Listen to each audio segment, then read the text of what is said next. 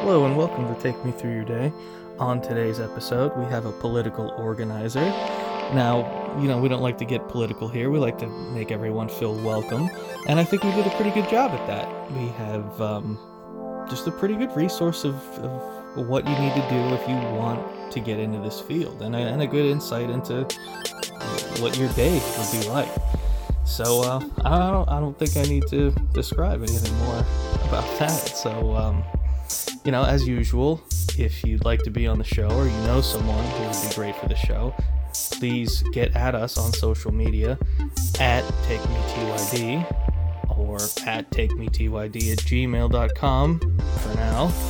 And, enjoy the show. Alright, so you're a little bit of an interesting case because I'm not interviewing you about something that you're doing.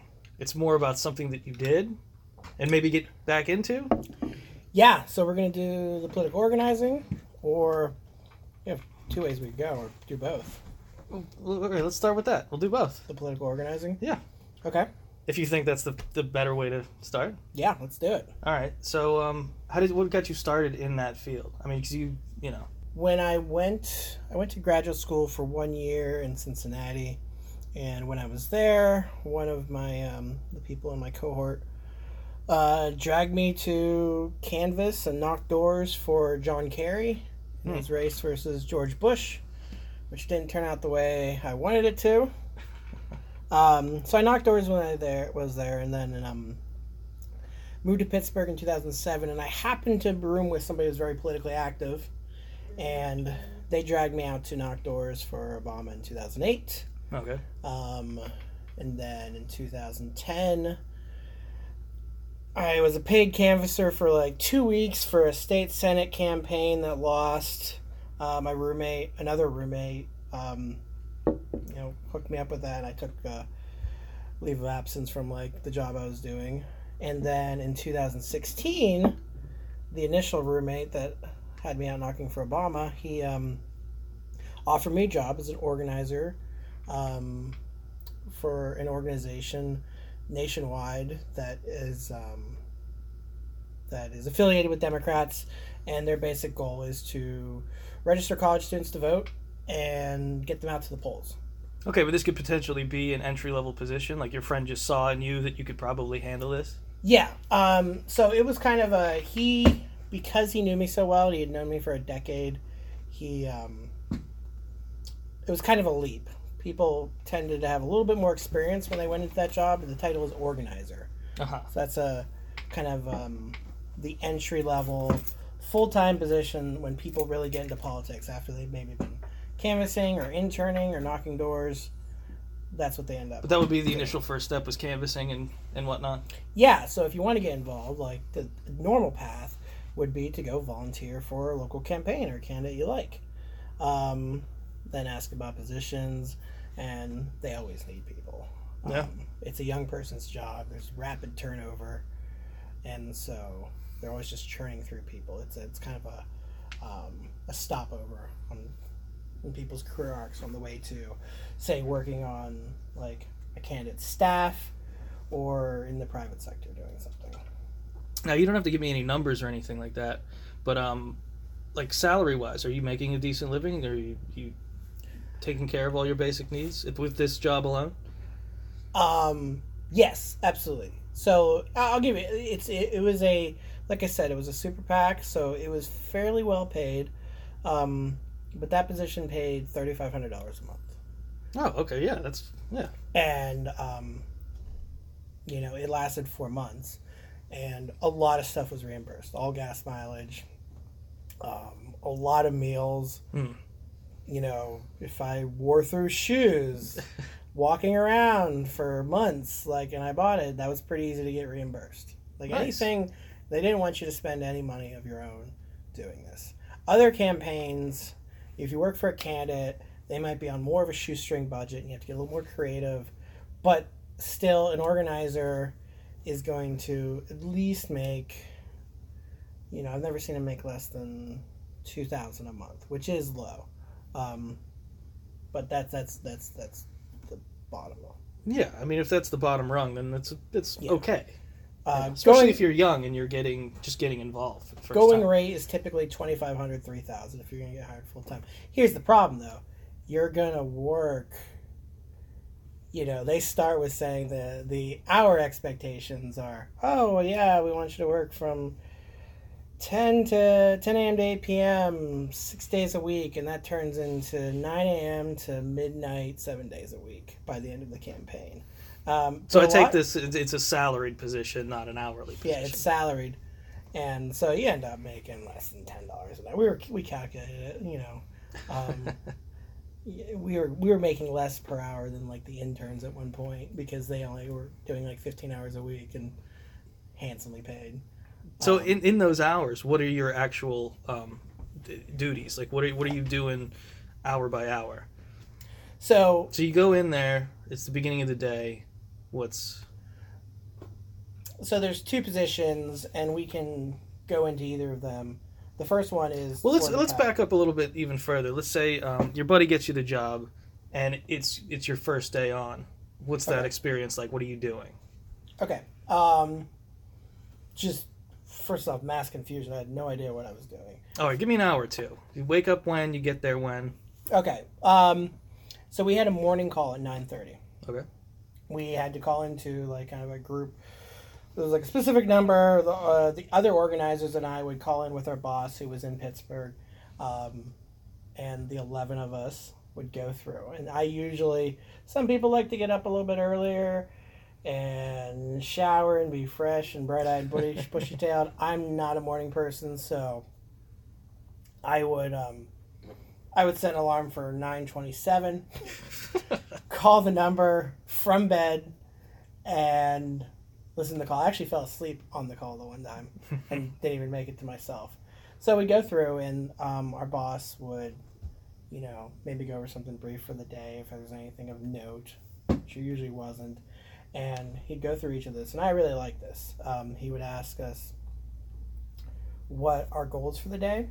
And so we were measured, we were judged. The metrics we were judged by was like how many people we registered to vote and how many people we got to sign these little cards that said they committed to vote, because they were more likely to vote if they signed a card that said I'm committing to vote. Sure. We just had them put their name and number and address on it, and then we would like call them every once in a while, see if they wanted to volunteer, and then we'd call them on election day and make sure they go vote. And so we were judging how many of those cards we had completed, but mostly like how many voter registrations we had. That was our primary thing because that's really all we could do. So we'd go, hey, how many voter registrations? What's your goal today? And I would say something. I would have an idea what my day looked like a couple weeks in, and I would, say like, I have a goal of 40 voter registrations today and 60 CTVs, commitment to vote cards. And that would be a realistic goal. On some days, yeah. Right. It depended on what was going on. Everything changed as the campaign went on. And we can get into that. But, and then, fantastic management tool. He would say, okay, what's your plan A, B, and C for getting this done? What's your plan A? What are you planning to do? And if it rains, or if you're kicked off this campus, like you go to this college and they say something happens, or, what are your alternative plans to getting this done? And it puts that at the front of your mind. And that was good to get thinking about that at the beginning of the day. So then I would throw on some clothes. There's a term called campaign stink.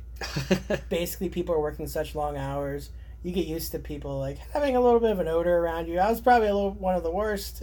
But yeah, like it would be a shower when I came home at night, but not in the morning. I would just run out the office and head wherever, either to the main office or one of the campuses I was assigned to, where I had interns at every campus. So sometimes they were already out doing stuff that I had assigned to them the night before. Now, is that something you need permits for, or you just go to college campuses and just have at it? It's the one phrase we used a lot was, I can't remember exactly what I was about to say. Ask permission later. Yeah. Better to ask for forgiveness than for permission. We were an outside organization without a club on any of these campuses that's heavily affiliated with Democrats and that went over a lot better in some schools than others. It goes over great at Mm-hmm. which is very theater, very liberal, heavy, like, you know, like they voted 90% like Democrat, but not as well as it where we were banned from. How did that go? Was it just like, hey, you guys can't come on here? They started to catch wise that you guys were on campus. When I got the job, which actually was like 2 years ago, like this week or last week, they're like, you're banned from already. Like, when I got the job, like, this is one of your schools. You have to get 300 voter registrations from students at these schools in the next 2 weeks. And also, by the way, you're not allowed on their campus. So what's the plan at that point? Go to other campuses and just give up there and try to make up for it elsewhere. Oh, okay. So it didn't matter that it wasn't from them. Yeah, I mean, they wanted it from there, but... I mean, you couldn't just go down the street to like a Starbucks that a lot of students frequent and... That was the strategy people eventually tried to do is, you know, their... the hot spots. You know, they weren't allowed there. They set up at the Bagel Factory right next to campus. I set up at, like, right across the street from on 5th Avenue with, like, donuts and hot coffee some mornings. Have my intern set up there. And also... for what's the holiday coming up? Labor Day. Labor Day. I always get them crossed up. Labor Day weekend, my genius idea was we'd been banned from there, but Labor Day weekend, there's no adults on campus. There's a lot of kids because it's like brings in students from all over the country. They're not going home for Labor Day. Yeah. So we went on campus and we registered like 300 students in like 7 hours, which is a crazy pace. Yeah. They had never seen anybody register people to vote. And there were people everywhere. Everywhere you walked, you had somebody sticking a clipboard in your face. Mm-hmm. But these kids, nobody had been there because nobody was allowed there. And so we just kind of had to run on the campus for like a weekend until we got thrown off like 3 days later. Yeah, that was my next question. What is it like? You're banned. How do they kick you out? And there's just a security guard, and they're like, "Hey, you're not allowed. You have to leave." We would try to hide any paraphernalia from our organization so they didn't know who exactly we were. I would always wear like I had hoodies from every college. I look a little young, so like people kind of buy maybe I'm a graduate student there. Yeah, you got the baby face thing going on. And you know, as a man in my mid to late 30s, like running around college campus is a little weird. I always said I couldn't do the job if I looked my age. Yeah. But I didn't, fortunately, so I just put on a Duquesne hoodie. Is that a common thing, people in your position to be your age, or is it mostly younger people? I was the oldest. Like, out of the 10 organizers, they ranged in age from 22 to 38. And, you know, there was, like, 2 people in their 30s, like 30, 32. All right, so it's not unheard of. It's just... Some in their late 20s. But it's more a function of it's a young person. It's an energy thing. You know, this isn't something for people in their 50s. Like, long hours, it can be physical, and you have to be energetic. You have to get people excited to... By physical, you just mean on your feet? You're on your feet, you're walking around. I mean, eventually you're not doing that if you're doing your job. So, for an organizer, they say, you know, my first day, they said, your job is to organize yourself out of a job. And it's like, great, I don't want to work anyway. I'd love to organize myself out of a job. And what they mean by that is you have to recruit. So you get, like, I had interns, and you have to, like, train them up and get them ready to go, and then get volunteers. So you get volunteers in, and then they're doing all the work that you were doing when you started. So basically the job, you could get away with just, like, I delegate. That's all I do is I delegate. That's the last month. That's literally all I did. I never held a clipboard for like the final month. Okay. From October till November the election. I mean, a bit hyperbolic, but I really, you know, I started dressing up. Like I stopped wearing sneakers. I was wearing dress shoes, like just kind of, you know, look the part. Like I've gave myself an upgrade, so or a promotion. Yeah, I gave did. myself a promotion. I literally did that. Like I you know, I had 3 campuses, and I made 3 of my interns student organizers on the campuses. I made up a title. Yeah. And they loved it. Like the one girl announced it on her Facebook. I was promoted to student organizer at this university, and I was like, I can't believe that worked. But it's a wonderful management technique, is like empowering people, and it works even on people who know the technique. Oh yeah. You know, when I started, they're like, "Hey, you're going to be our data director." I was like, "All right." I'm a math guy. I can help everybody with this stuff. And I realized they like hoodwinked me and did exactly what. But I liked it. You know, people like having responsibility and being empowered and given control. Mm-hmm. Now, the part of it is you have to like not be a micromanager, and you have to give people the latitude to make mistakes and come up with their own ways and their own solutions. And yeah, good. I think we just walked past it a little bit, but you said that your first day there was a little chaotic. As I had no idea what I was doing. They threw 8 different apps at me. They download this, and this is how you're going to do this, and this is how you're going to do this.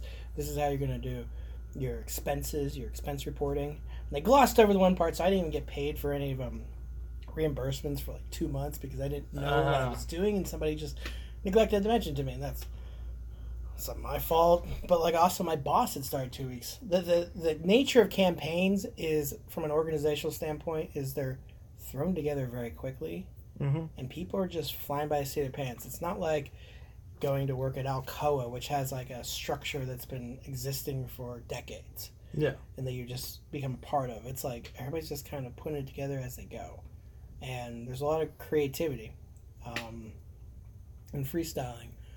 So it was just a matter of like getting caught up. So I had my first 2 days, and it was like, hey, you got to contact all these organizations on all these campuses. You have to figure out who the person is to contact at all these different schools and how you're going to do this job, and good luck. And they really empowered me to do it, but I also had no idea. Yeah. I was asking other people, and then we went to like a 3-day training where we were supposed to be like off our phones and like paying attention, but I had other things I wanted to be doing, like hiring interns. And it was a really chaotic first week. And, you know, like 6, 7, 8 days in, I was like, I can't handle this. I'm not going to be able to do this. I might quit. I stuck with it. Yeah. Did well. Yeah, and eventually, it all worked out. Now, I know you don't do it currently, but is this something you're looking to do in the future? If something comes up, if the opportunity arises? The right opportunity. I just was offered a position as a campaign manager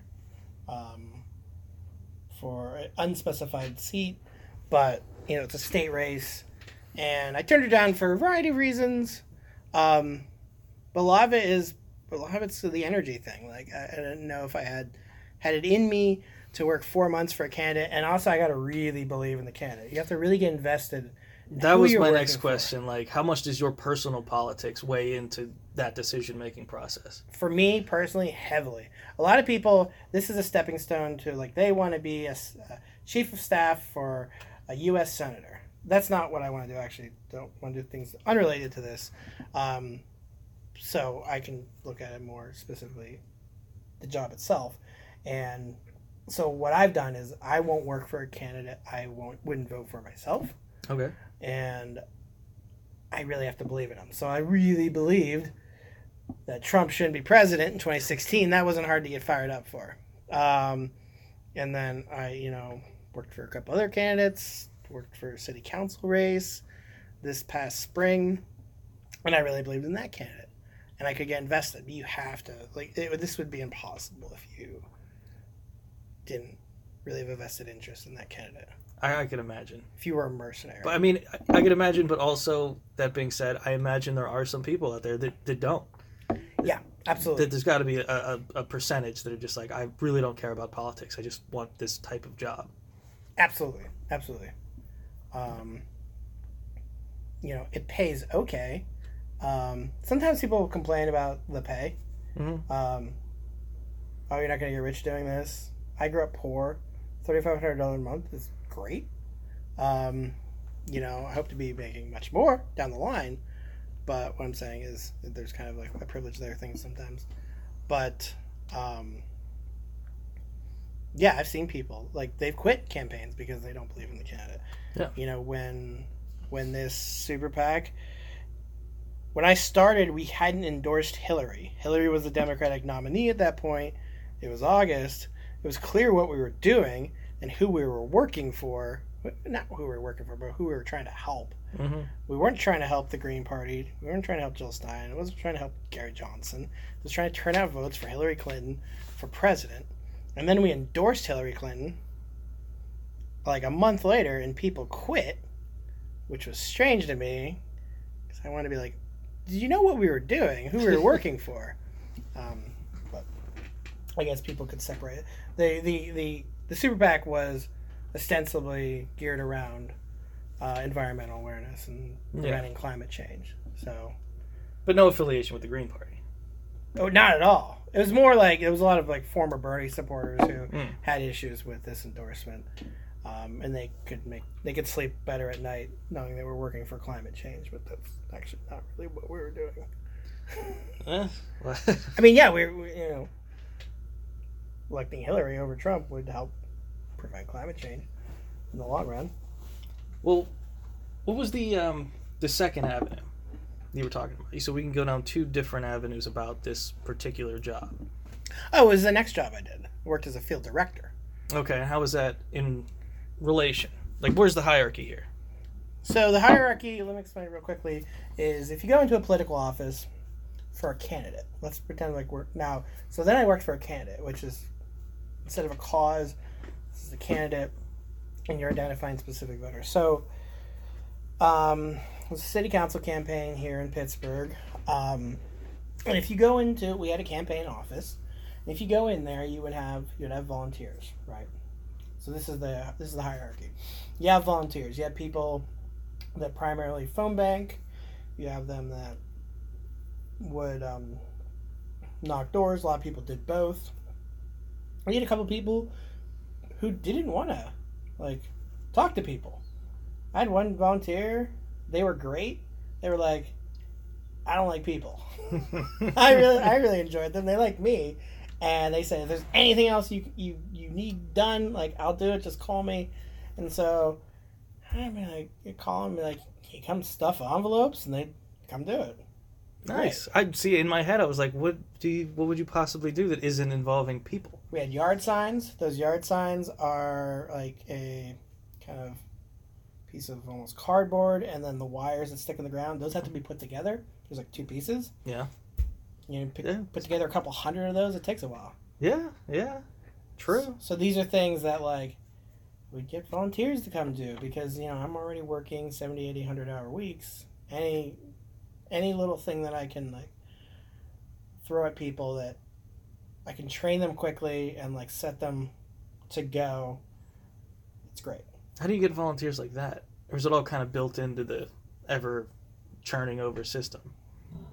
Volunteers like that? We had an office that was very visible. People would walk in. They were friends of the candidate. This particular volunteer was a running partner of the candidate, and they came in and they were like, "Hey, I want to help." We would have we had an office opening party, and there were people there. So when people show up at the office opening party, I had a little sign-up sheet on the wall. It's like, sign up to come phone bank this weekend or knock doors this weekend or this night. And there's very specific language you use with these volunteers.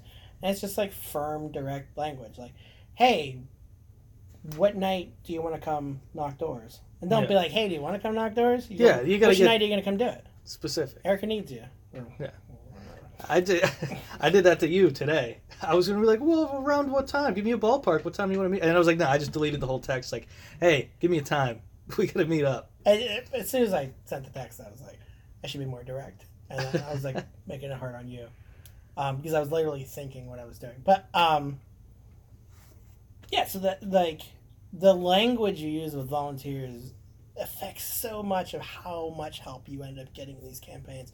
And a lot of the training that I would do as an organizer, as a field director, with interns, with organizers, with other volunteers, is making sure they use the correct language and then training and then okay, repeat after me. Let's practice. Let's do it. And be and talk to people in certain ways. Yeah. Not in a really bad peer pressure way, but a direct way. Yeah. Hey, we need your help.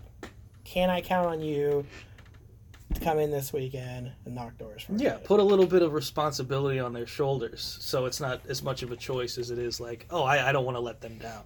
Yeah, you basically don't want to give them an out. Yeah. Let them tell you no, which is it doesn't change a lot of the way I talk sometimes. Because I'm more of a person who would say, like in my personal life, hey, you want to come do this at this time, or if you don't want to, that's okay. It took a lot to rewire me. Yeah, because that's just building in excuses. Yeah, it's like here's a handful of excuses if you'd like to choose one. Yeah, that's a great way to put it.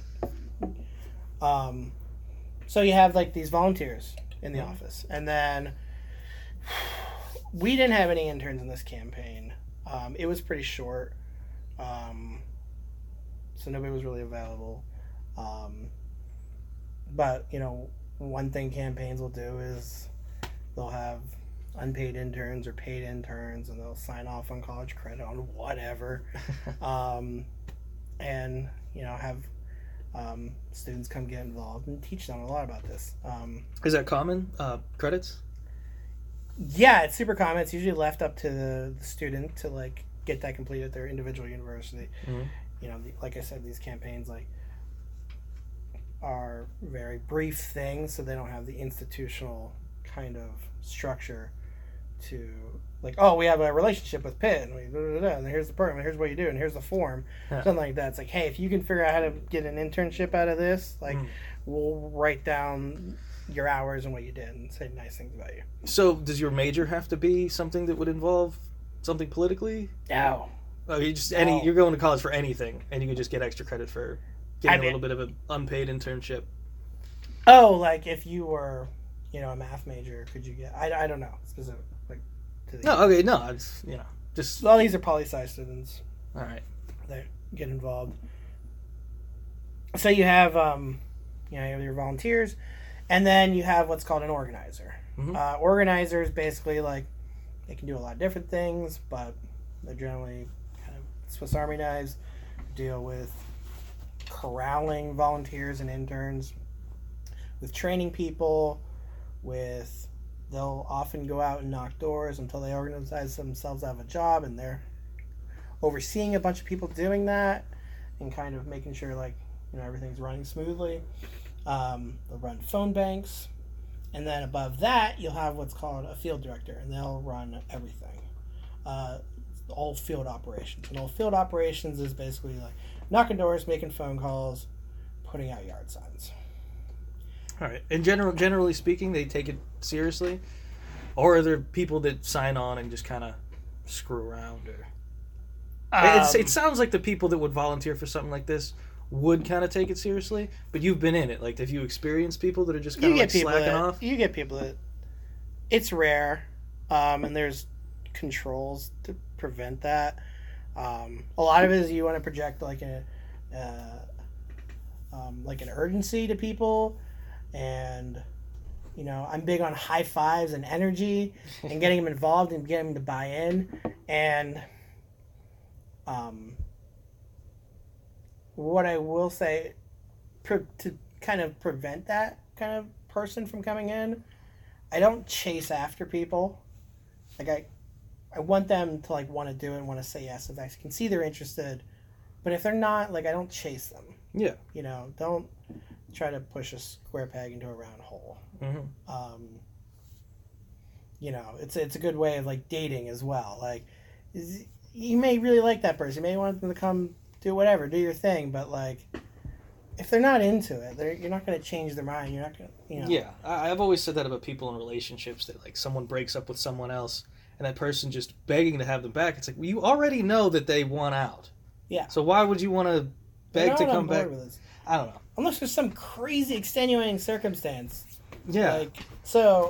But yeah, every once in a while we'd have somebody they would show up just because they like this one girl. That's what I mean. I'm thinking of something like that. That's pretty rare. But I saw it. If it happens, and then at the end of the day, you see a clipboard with no signatures on it, is that just unheard of? Or so there's all kinds of other things we do. So you give people goals, and you give them reward systems. I would be yeah, I'll buy you guys a coffee if you get to register 10 people to vote today. Right. Or You kind of set up like a friendly competition. And also in general, I would know what that person should be able to do. So I would give them goals. So if I said, hey, I'm going to send you out and you need to knock these 40 doors in these 2 hours, and you come back and you've only knocked 8. Like, all right, everybody okay? What happened? Or sometimes you would see people that kind of rarely, but you would see people that clearly lied. Yeah. And they didn't knock those doors. And you could tell there's like little tricks. Like the pages you gave them didn't really look like they'd been flipped through much. Yeah. The markings are very consistent with somebody that just wants to like took their pen and went all the way down like 3 pages marking random things instead of somebody like flipping, going to a door, knocking, writing something. You go check on people sometimes. And then, so what happens if that's the case? How do you handle that? You just say, hey, I really need your help, and maybe they kick it up a notch, or maybe they just never come again. Oh, okay. I mean, I guess that would be it. One confrontation is probably enough to be like, all right, it's not for me. But if you have like, we would have like 30 people out at a time knocking doors, so you don't have time to really deal with like these. Yeah, so I guess they just kind of fall off on their own. You don't want to deal with them. I want them to go away if they're not going to knock doors. Trying to get productivity, because you can't do it all yourself. Yeah, I was just thinking if like you have like a specific neighborhood or something that's like, oh, this is a good little chunk of land over here, and you get the slacker person on that really good strip, is it kind of just throwing all that away? Yeah, well, if we knew they weren't knocking, we'd go. We just go replace them, right? Yeah. Yeah, do them again. Fair enough. Yeah. Any other tiny... Anyway, go. You were about to say something. Go ahead. Oh, and so then in the structure of the campaign, you have above the field director, you basically have a couple different branches of how the campaign is run. So you have above that, you have the campaign manager, typically, and they are basically lateral from the candidate. They are making all the decisions. Candidate does sometimes have influence. Sometimes there's problems with that. Campaign manager should be the one who makes choices, and then they can only be vetoed by the candidate. But that should be on rare occasions. The candidate should be focused on their duties and just doing all the things they need to do to get elected, which is making phone calls to raise money. So then you have the field director below the campaign manager. Also below that, you have the fundraiser. And these two don't interact, the field director and the fundraiser, too much. So the fundraiser, that's typically a person that sits with the candidate while they make phone calls, asking for money from personal friends and business connections, and people in the community, and then setting up fundraisers, maybe a big event. They set up like the Facebook page and get people invited and try to get them to come. So that's a full-time job often for these campaigns. Then also you have it's usually like PR or comms. I've never done this. Sometimes they're kind of more of a consultant or maybe a full-time position on the campaign, and they handle like what's called the messaging. Like, if you see like a release and this is the candidate in their bio, they handle the language there. They're typically a good writer. They understand what people like in that area maybe want to hear, and they prepare them for debates and whatnot. All right. So that's kind of the structure of the campaign. Now, in some of those positions, is it you just run with the campaign, or is it this is your gig full time all year, every year, and you just bounce around where you're needed? Is this like are there career people in said fields? Like, say, like I'm a really good fundraiser, so I'll bounce around to wherever I'm needed at the time, or is it like a seasonal thing where like it's election cycles? Yeah, you're bouncing around. It's seasonal. It's election cycles, but in Pennsylvania, there's elections every year. Some states there isn't, but this year we have state reps, we have governor, we have one of our senators is up. The next year you have judges elections. Judges elections are a lot of the odd year ones. So now you said yours was 4 months. Is that common? Like that time frame? Yeah. So if you're a candidate running for election, say in November 2018, once they decide to run, the first thing they do, as I understand, is typically hire like a fundraiser, and then they'll hire like a comms person, consult to maybe come on and help them, and then the last thing to get hired is field staff, field director. And as the campaign gets closer and closer to election day, more and more staff gets hired. So, okay, so that's where you come in at that 4-month mark. Or 3-month mark, or even for this campaign for city council or as a field director, that was a 6-week mark. It was a special election, so it's really quick. Yeah. And they had to hire somebody in a week. They hired me. 6 weeks out, 5 weeks out, we hired another organizer. I hired a deputy. 2 weeks out from the election, I hired another organizer for 2 weeks. And then for election day, we hired 10 people for election day at $100 for the day to do whatever we wanted. And they were all people I knew that like had experience doing this. I think I offered it to you. I believe you did. Yeah. And I believe I didn't call You're like, you I back. can't do that. I can't do that. Yeah. So yeah, like it really. What was the gig though? Just to remind myself of what I was totally not gonna do. You would have started making phone calls at 9 a.m. till 1 p.m. and then at 1 p.m. I would send you out to knock doors. Yeah, I think it was the knocking doors where I was just like, all right, I'm out. Yeah. I've done it. It's horrible. Not for campaigns, but for. Someone tricked me into an ad in the paper way back in the day. Like, oh, come work in advertising, and then we just ended up knocking doors. It's terrible. That's awful. This is a little different. It's not super bad. Like, the people, like, so election day, you're knocking doors for. You're only knocking doors on people that have said they are supporting your candidate. You're just making sure they voted. Yeah. And they said they're going to vote. So it's a fairly pleasant thing. You get a lot of positive feedback. Like, yeah, you're doing great. Like, keep going. Like, thank you. I already voted. But see, now in my head, I pictured a redundancy thing. Like, it was like, yeah, all right, I did it already. that's like 1 in 30 people. Yeah. Most people are just really happy and high-fiving you. I just find that people getting a knock at the door, at least in 2018, are very off-put if they didn't invite someone over. Like, people lose their minds. Yeah. Sometimes people get offended that worked for me, and they're like, oh, this person was mad that I called, or mad that I knocked on their door. And I was like, I would be. Personally, like me. Yeah. Like, I wouldn't like you. Somebody knocked on my door last week. I was like, what the hell is that? Who's knocking on my door? I bought a bunch of no solicitor signs and stuff like that, and nobody cares. Those door knockers, they do not care at all. Oh, yeah, we tell people they're not legally binding, really. They just knock on it. Go ahead. Yeah, and it's... Yeah. You have a crazy guy. Did I tell you about that crazy guy that knocked on my door in the middle of the night? No. All right.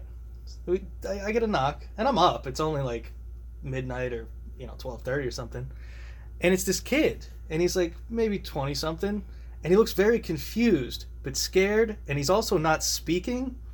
So I'm like, hey man, do you need something? Do you need me to call someone for you or something? What time are you talking? Like a little after midnight. Sorry. And luckily these cops came by like right as I was trying to get him to speak, and they flashed the light on him and got him.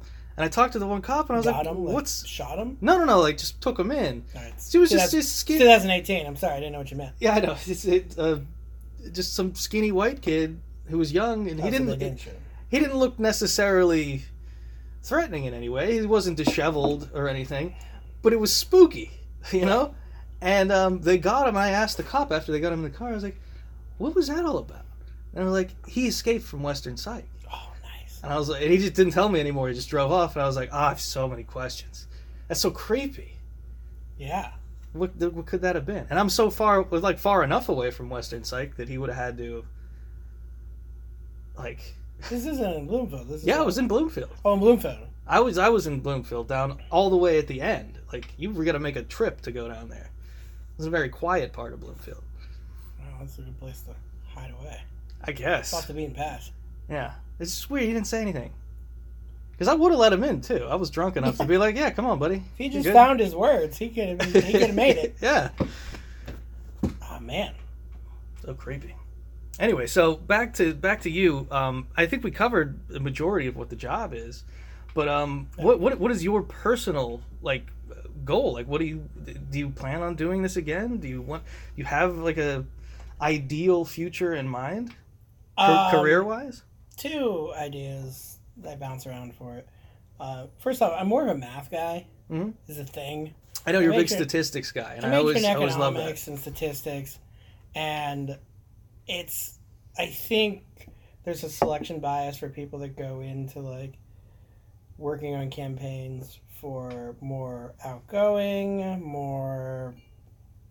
less mathy people, mm-hmm. and as such, I think there is a need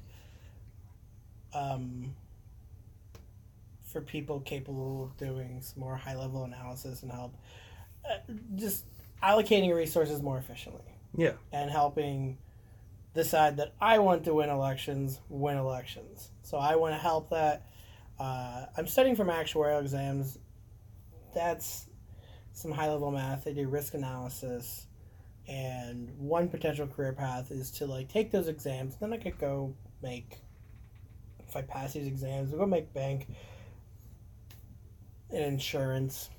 But I don't want to do that. Is there like a prime, like the top of the line job in that field that you would just be elated to have? Well, they can do so many different things. Work for so many different organizations. All right, what's like the gold mark? What's like the rock star of that field that you just absolutely love to have? So where I'm going with this is I would love to work in what's called data and for state and national campaigns. And with that under my belt and having worked on campaigns, I could possibly help. So that's a potential kind of route for me. And the experience in these jobs would help? It would help immensely because a lot of times there's numbers people who don't understand what's going into the numbers they're spitting out and understanding like what exactly this looks like on a practical level, on the ground level, and so I actually be like pretty informed on that. I think pretty valuable.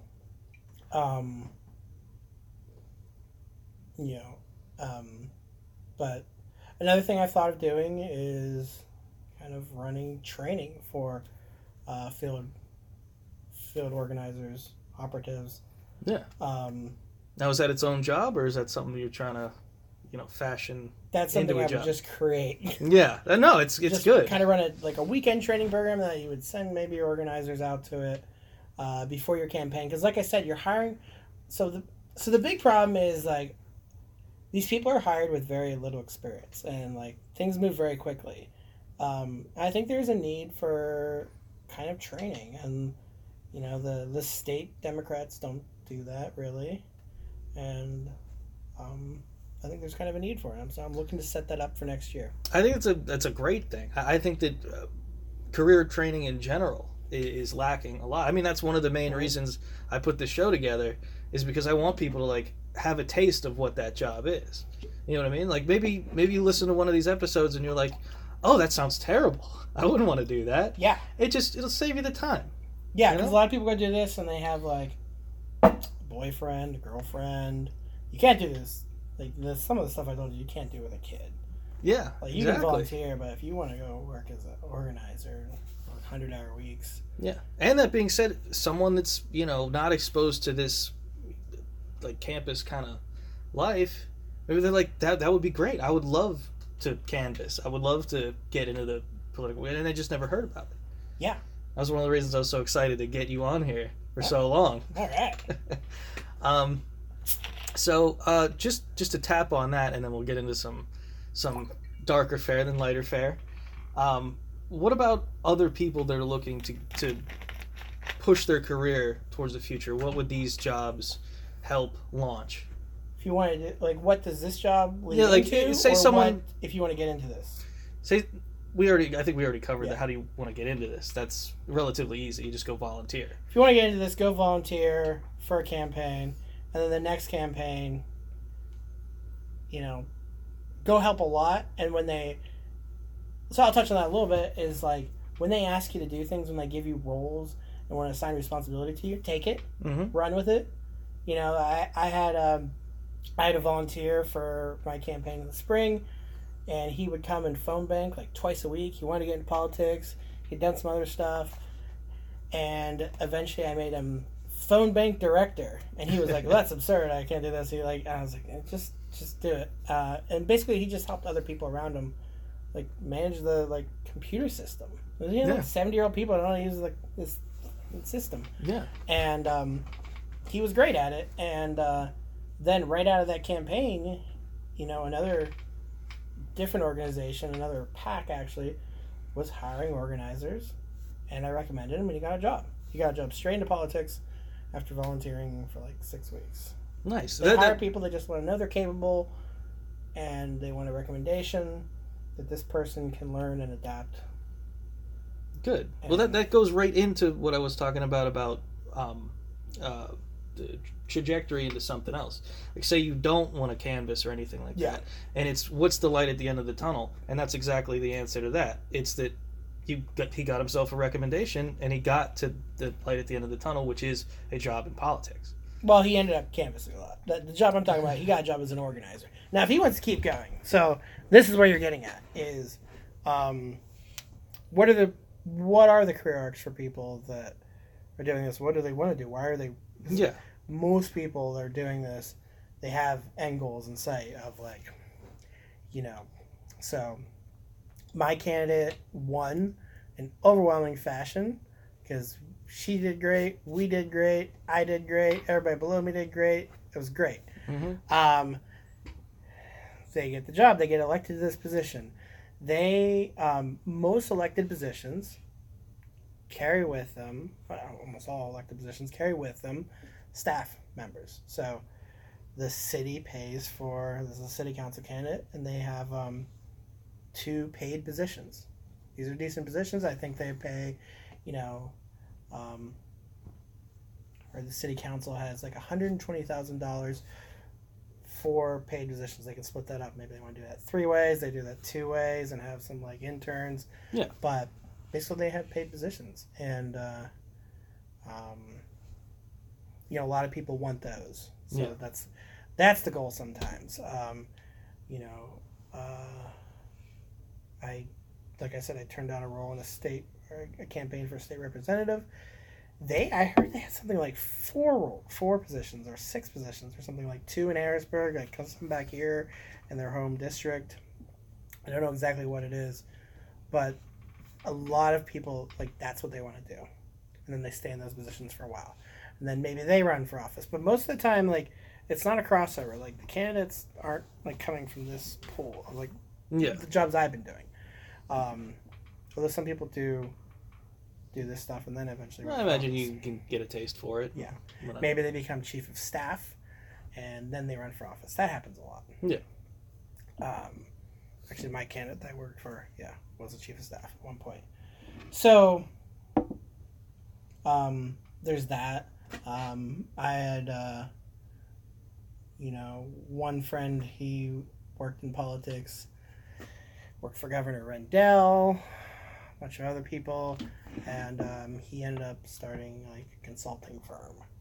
And they, sometimes I don't even know what he does, but it's like liaisons. But a lot of what they say is a lot of politics is just relationships, knowing people, knowing who to call, somebody that like knows who you are and help you out. I imagine that's a lot of it. Sometimes people start consulting firms for campaigns. They're like, oh, we're going to come advise you on how to run it.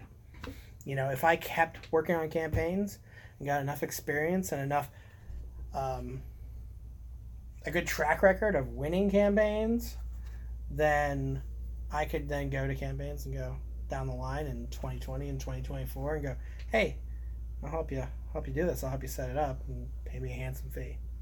All right. That's something. Yeah.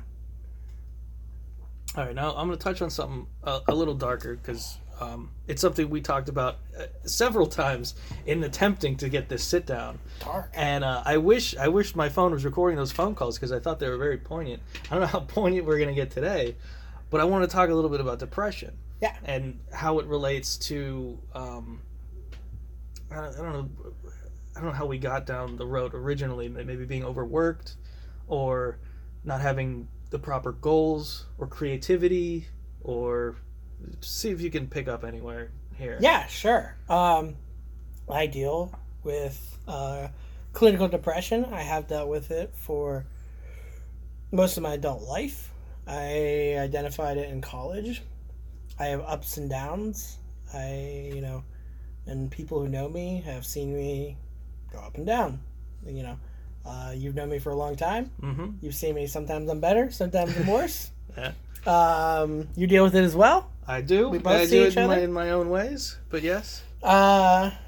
And what I'll say about this, what I've learned about this, I'm very sensitive to my environments, my work environment, my living environment, my financial situation are a couple of triggers. Relationships can be a trigger. Mm-hmm. Those actually I found out like the four main triggers is my living environment, my work environment, finances, and what was the last thing? Relationships. And also, strangely enough, my car. I have a functioning car. Yeah. Like, that's in and of itself. Like, It's a huge stress reliever. It's huge stress reliever, but it's not just about getting around. It's like it's very cathartic for me to drive, and also know that I can just, if I want to fuck off and leave right now, like yeah, you can. If I want to go to Cleveland right now after this, I can go. Yeah, I don't know what it is about that. Yeah, but no, there's something magical about that. It's like we can look at a movie time and be like, oh, if we can get there today. Yeah, I like being able to wake up in the morning and just say to myself, I'm gonna drive to New York City. Yeah, and I'm actually gonna get there in time to like have a fun evening. Yeah, and sometimes I do that. Yeah, it's amazing, and I don't think enough people take advantage of it, especially people here in Pittsburgh. Yeah. Like you knock it because of where it's at, but it's like we're so close to so many major cities that you could just fuck off and go to any one of those. Like you could be in Chicago at the end of the night if you leave in the morning. Go fucking live in Denver and see how far apart shit is out there. Like, yeah, exactly. You can't get anywhere, but here, like I've never been to Toronto. I gotta go to Toronto. It's really close. Yeah, I had a friend of mine said she just went up there. She just took a weekend trip. Yeah. Crossed the border, check out Niagara Falls. Me and my friends are planning check out the city. A trip to Milwaukee and Green Bay for December to watch like a Packers game and a Bucks game. We're gonna drive up there. It'll be great. We're my best boyfriend's trip. Yeah, it'll be great. It's good stuff. We wrapped that depression up in a nice little bow, didn't we? There's much more to talk about. But what I found is campaigns it's kind of a double-edged sword. Axe? Sword? I don't know. Whatever that thing is. Blades on both sides. Both of them do. Sword, I think. It energizes you. Like, you get immersed in it. I find myself almost manic, high-fiving people all day, feeding off energy. It's great, and then there's a crash afterwards. There's a real post-election kind of just depression sets in. You need time to sleep, and then it's just... I found for me personally, it's tricky to manage, and I don't know. I haven't figured out a good way to do that. And it's very difficult. What do I do? And that's what it is, a balance. And it's a very small part of me turning down this one race was like, well, what happens after on November 6th when I crash, and then what if I don't get out of bed for 3 months?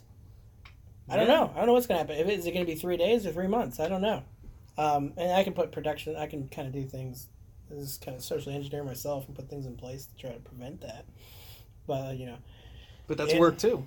In 2016, put a lot into it. Put your heart and soul. Because a lot of times, so one thing is what I will say is you get really invested in the outcome of your race. So I won this one this year, and that felt great. A lot of these, by the way, an interesting thing is a lot of these races for candidates, you can negotiate a win bonus. What kind of bonus are we talking? Ballpark. You don't have to give me an exact number. It's typically a month's pay. Oh, sweet. Yeah. Mine, because of it was a shorter race, wasn't quite that. but it was four figures. And we won. It was announced, and I forgot that I had just also gotten that bonus for like 45 minutes because there was a victory party afterwards after the election, and my deputy who got the same bonus was like, "Yeah, win bonus, baby." And I was like, "Oh my god, I forgot that we got this. About that bonus. This is great." But like, so that's an example of a good outcome. In 2016, I don't know if you know what happened, but Donald Trump ended up winning.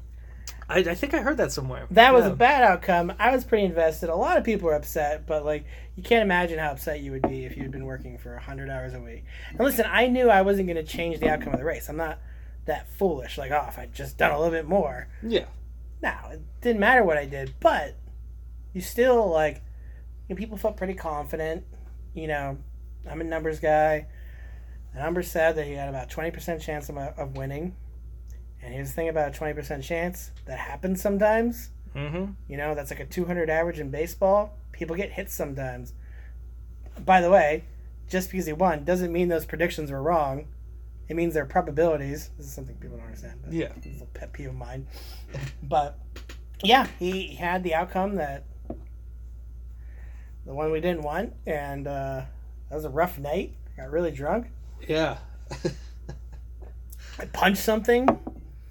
There was a lot of emotion going around. Not a person, punch a person. I'm an object. But your little pet peeve thing just sparked something in my head because it's a pet peeve of mine. I read it in a statistics book this had to be like 15 years ago. When people throw out that statistic of like something happens every 3 seconds, that's not really the case. That thing like doesn't happen every 3 seconds. It's the statistic. Can you explain that a little bit? You know what I'm talking about? Kind of. I'm trying to connect with what the problem is. Something like every... like a person commits suicide every 3 seconds or something. Yes, let's go with that. Someone commits suicide every 3 seconds. Now, obviously, you don't count 3 Mississippi and then someone's dead. Yeah. So how does that... Because it's been so long since I read that. How does that translate in the realistic numbers? It means on average every 3 seconds it happens. Okay, so that's the part that they're leaving out. There's a famous... almost definitely apocryphal story about Bono. Mm-hmm. When he's like on stage. This is not true, but it's a great story. Even if it isn't true, it was he was on stage and he's big into all his charitable causes, and he was like, every time I clap my hands, a child in Africa dies of starvation. And somebody yells, "Stop clapping your hands!" I imagine that happened. I believe that. Something similar might have happened at some point. Yeah. It's very on brand with Bono, and yeah, that's a good heckler right there. Yeah, so yeah, it's on average, but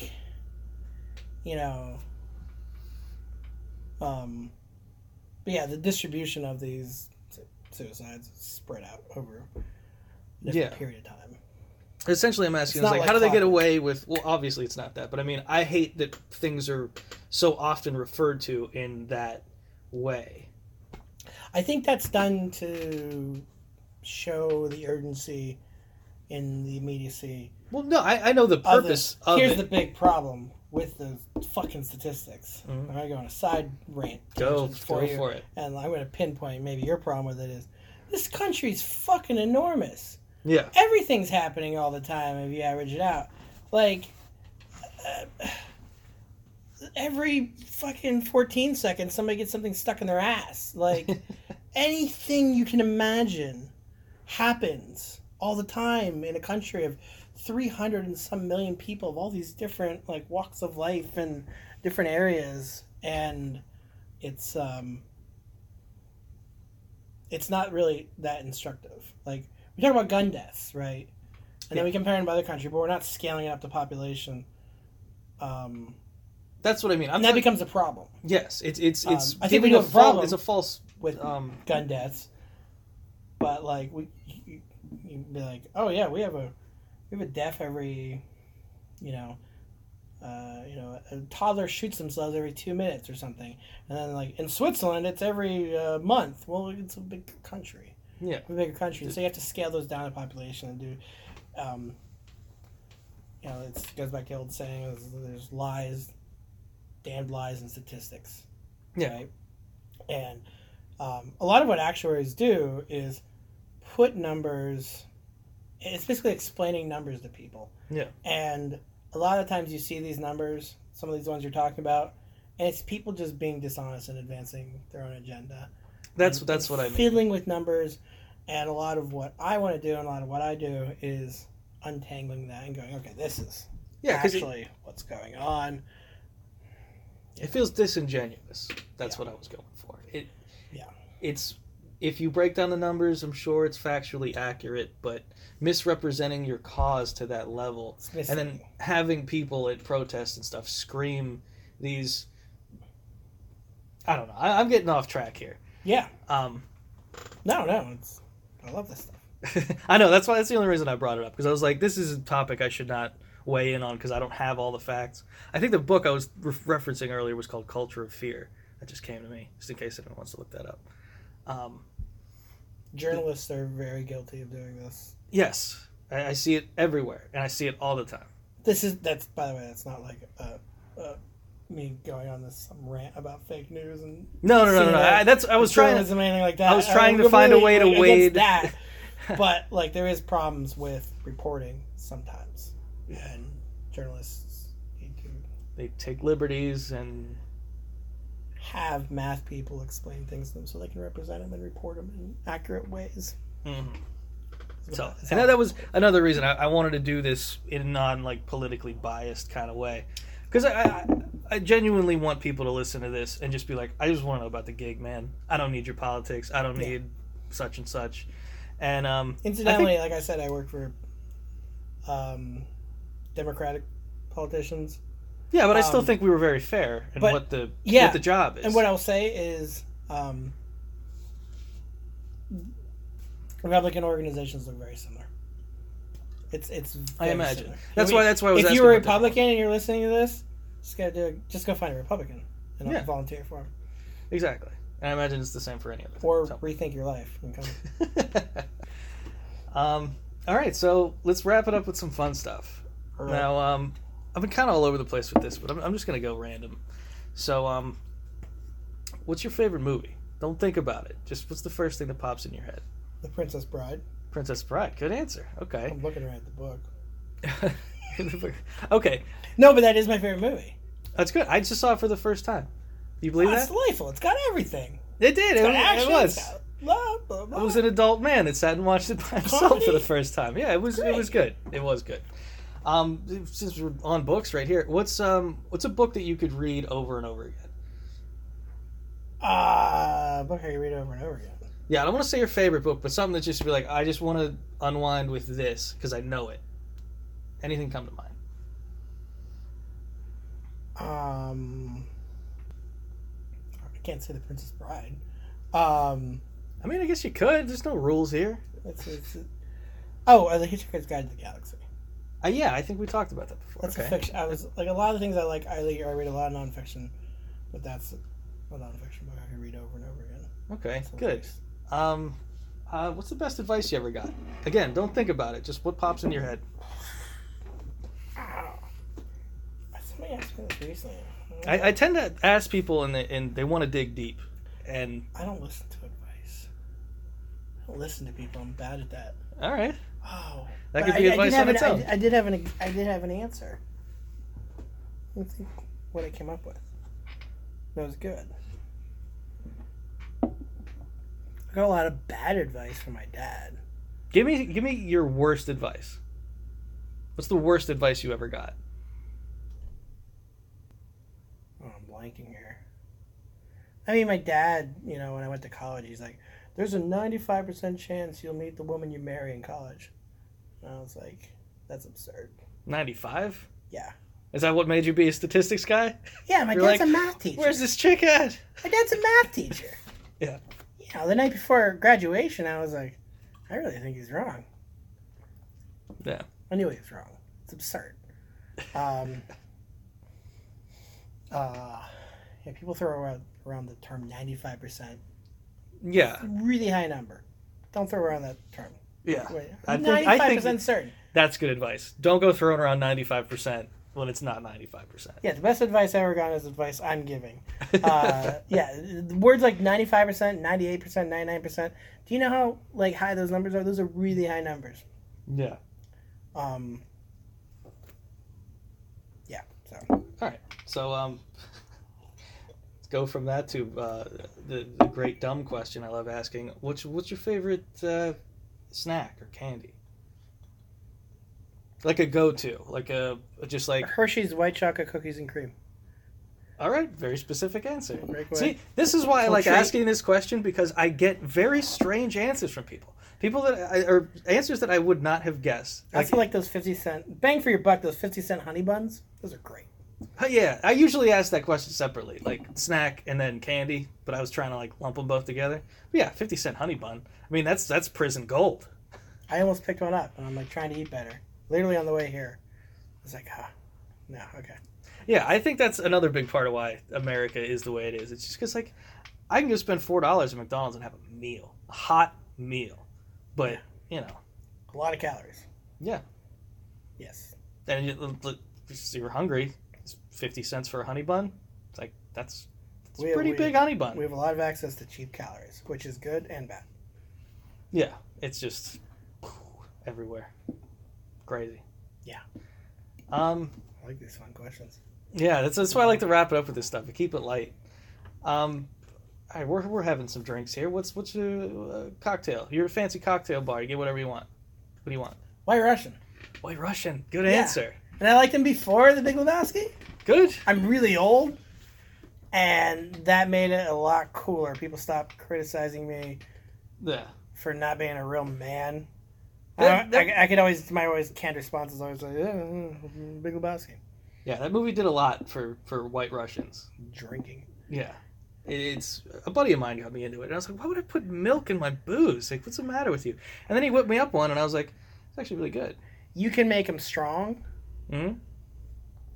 and it doesn't overpower it. So it's a good drink to order that in a Long Island. If, like, you know the bartender, it's your buddy, he's going to fucking spike it. Whether you say, hey, take it easy on me, man. If you're like... Because if you order a rum and coke, you know the bartender, you're in for a bad time. Like, I don't want to drink 5 parts rum, 1 part coke. That's an awful drink. I have some friends that would beg to differ, but yeah, I have some people who are like, hey, Coke for color. Coke for color. I hate that. It's just, I want 1 part rum, 4 or 5 parts coke. I'm drinking whiskey and ginger ale right now. Same thing, 1 part whiskey, 4 parts ginger ale. But White Russian stands up to like getting spiked pretty heavy. Yeah, and you not necessarily notice. Yeah, it's good. Any you know, you're a big sports guy, but I have no sports questions for you right now. Yeah. Yeah, his favorite general activity. You're off. You have nothing to do. No worries. It's your day off. What are you doing? It depends on how I'm feeling. Say you're having a good day. Having a good day. I like hanging out with friends. I like taking a movie. I like movies and TV a lot. Yeah. Fairly sedentary activities. Yeah. I do while I'm doing other things. It works. And there was something I wanted to touch on with the depression with that too. I like going to check out a movie. Yeah, I'm a big fan of it too. Once I started realizing I can go to movies by myself, it really opened a lot of windows for me. 50% of the movies I got into in my life I've been to by myself. I go 10 movies a year. Half of them I go to by myself. Yeah, I don't have any friends that like anything I like. That's a big problem with that. Also, I don't feel like waiting for people. If I want to see something... Oh, yeah, you can see something on a whim. If a movie just came out this weekend and it's Sunday night and I'm ready to go, I want to go see it, I'll like text a couple people like, hey, I'm going to go see Mission Impossible 6 at the waterfront at 10:30 if you want to come. And nobody ever comes. Yeah. Sometimes somebody joins and it's delightful. But... Yeah, it's nice. Yeah, I think that'll do it. Do you have anything to add?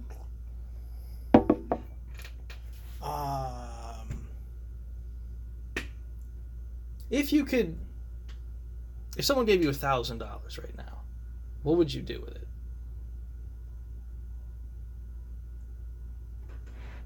$1,000? $1,000 right now. You could do anything you want with it. It would go towards bills. Okay, that's the usual answer I get. Okay, let's talk to 18-year-old you.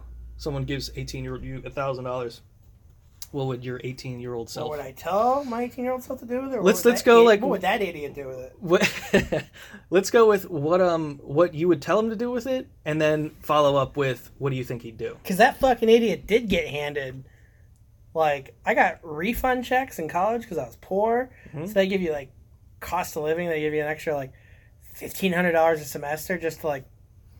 So I had, like, room and board, tuition, and then I got, like, extra money to live on, which would someone go... Like, I had no expenses.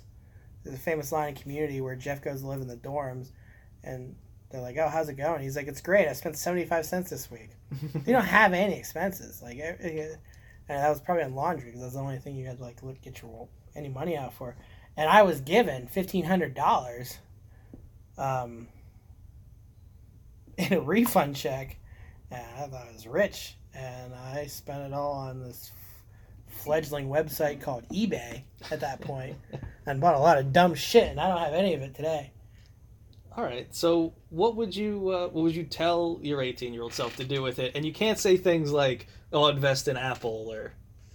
Oh, I can't say I got something prescient. I would say invest it, put it in a index fund. Put it in the NASDAQ index fund or the Dow Jones index fund. Something to invest in the state of the country's economy, and it'll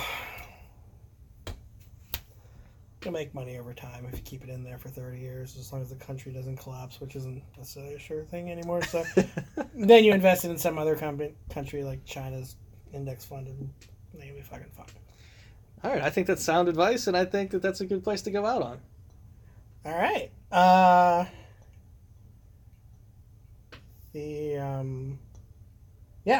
I'll leave it on is if you want to get involved in the campaign, just go to their website, send them a message. That's the best way to get in contact with campaigns sometimes. Say, I want to help. Somebody call me, get a hold of me, text me. And they always need help. If any of this sounded cool, then get involved. Yeah. It's a great way to meet people, too. I love it. So I like getting involved in campaigns. I meet a lot of interesting people, and they're often like-minded, which is a kind of a cool thing.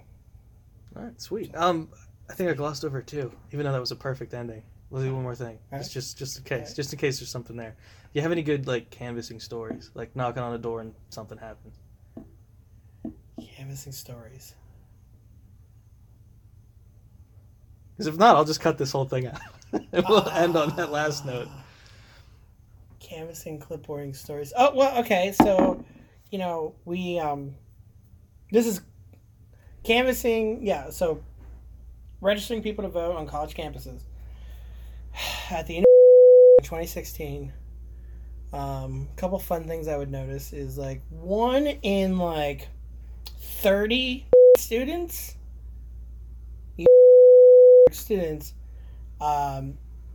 don't know how to spell Pittsburgh. That's fascinating. Which is fucking crazy. Yeah. And they just leave the H off the end. And that's not like a transcription error. That's like they just don't know that there's an H on the end of this. And they go here. And to be fair, a lot of these people I'm talking about, like we're registering freshmen who just got to campus. But I know they've seen this word in print. But they've been here maybe a couple days, maybe their first day, a lot of them we registered. But yeah, like 1 in 30 or so, no fucking H. That's pretty wild. That's what I got. Yeah, it's good. It's a nice little bonus fact. Yeah. Thanks for doing the show, man. No problem. Thank you.